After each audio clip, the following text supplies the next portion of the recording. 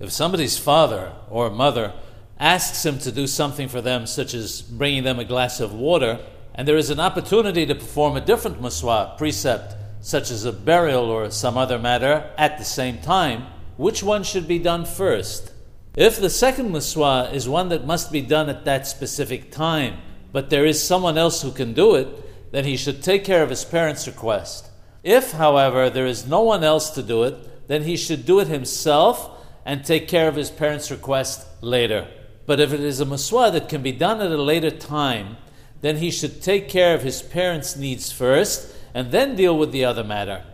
If, however, a person has already started doing a Miswah, even if it could be done by others, and then his father or mother ask him to do something for them, he should complete the Miswah that he has already started and then take care of his parents' request.